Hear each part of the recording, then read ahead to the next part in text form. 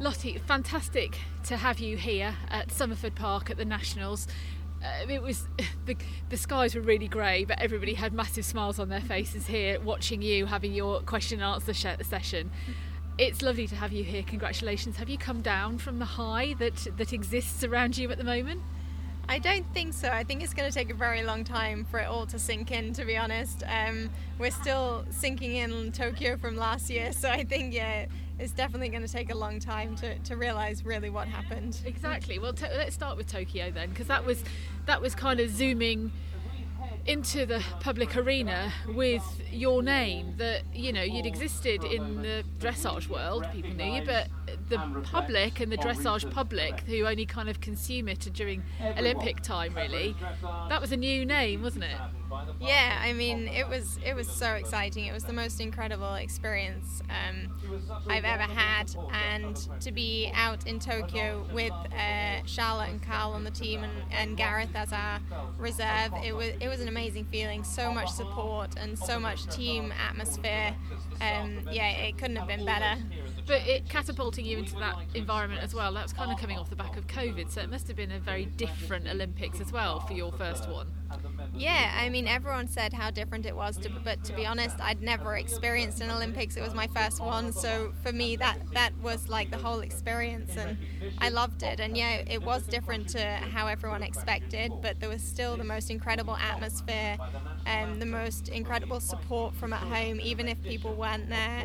There was cameras all over the arena, so you knew people were watching, and yeah, that just made the whole experience. This year, how do you go about topping something like this year? It's going to be very difficult to top a year like this.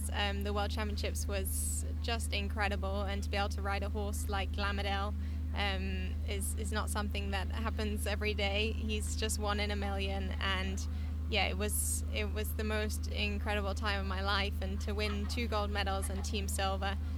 And also having Charlotte, Gareth and Richard on the team with me, it was so much fun, and yeah, we all did our very best, and yeah, it was just a great time.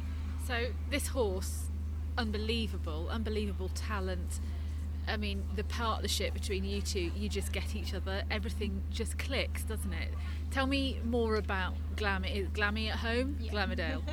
Yeah, Glammy at home, he's so sweet, and he's the chattiest stallion. Like, he'll say good morning to you. If you're coming with carrots, he'll call out, make sure he's not forgotten, and yeah, he's just always chatting. Behind closed doors, he always wants kisses and cuddles, although he would never admit that to anyone. In front of a crowd, he definitely does not want to be kissed. He's just there to show off, and yeah, as long as everyone's watching him, then he's happy. He just loves the attention. He loves the pressure of the big arenas and the crowds, and he just wants to show off the whole time. What makes him so special? I mean, it's a whole package. He's trainable. He loves, like you say, when he switches on, he really listens to you. He knows when he needs to perform. He knows all that, and everything about him, all of his movements, it's just spectacular partnership, package and partnership, isn't it? Yeah, I mean, he literally just has everything. He has the most perfect character. He loves to work. He loves to train. He loves to compete. That's probably the most important thing, that when he goes in the arena, he gives 110% every time he goes in. And he just gets better and better. The bigger the crowd, the better he performs, and yeah, he's just so amazing to ride. When we think about Vallegro, and 10 years ago now, isn't it, that when British Dressage really came onto the massive platform, and you're thinking now that the names that are coming through now, it is still so exciting. People said it's such an exciting wave to be following. It doesn't seem to be slowing down, does it, British Dressage? No, it just seems to go from strength to strength, and we have so many exciting horses and riders coming up. Charlotte always has a new horse coming up, and with someone like her on the team with you, she's so inspirational, and yeah, she just makes you want to be better. Gareth is just the most beautiful rider there ever is, and yeah, he makes everything look easy. So I mean, when you're on a team with people who inspire you like that, it really, it's an incredible feeling. And how overwhelming is it to have the buzz around you like it is at the moment? Yeah, it's very overwhelming, I have to say. It's really exciting, and it's really nice to know that you can inspire the younger generation and hopefully put more into the sport now. But yeah, it's very exciting. It's also very tiring. But yeah, I love it. So how has life really changed since this year? Tokyo and then this year. How do you remember what life was like before that? Yeah, I mean, it's very similar at home. The only difference is we have please don't make it boring.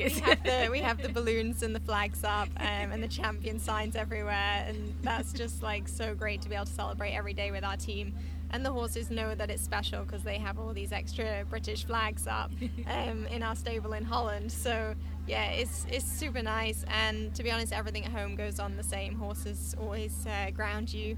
And yeah, I have so many horses to ride at home, so life goes on, and hopefully we're training the next superstar. Absolutely. Well done. Congratulations. Long may it continue, but it's lovely to meet you. Thank you. Thank you very much.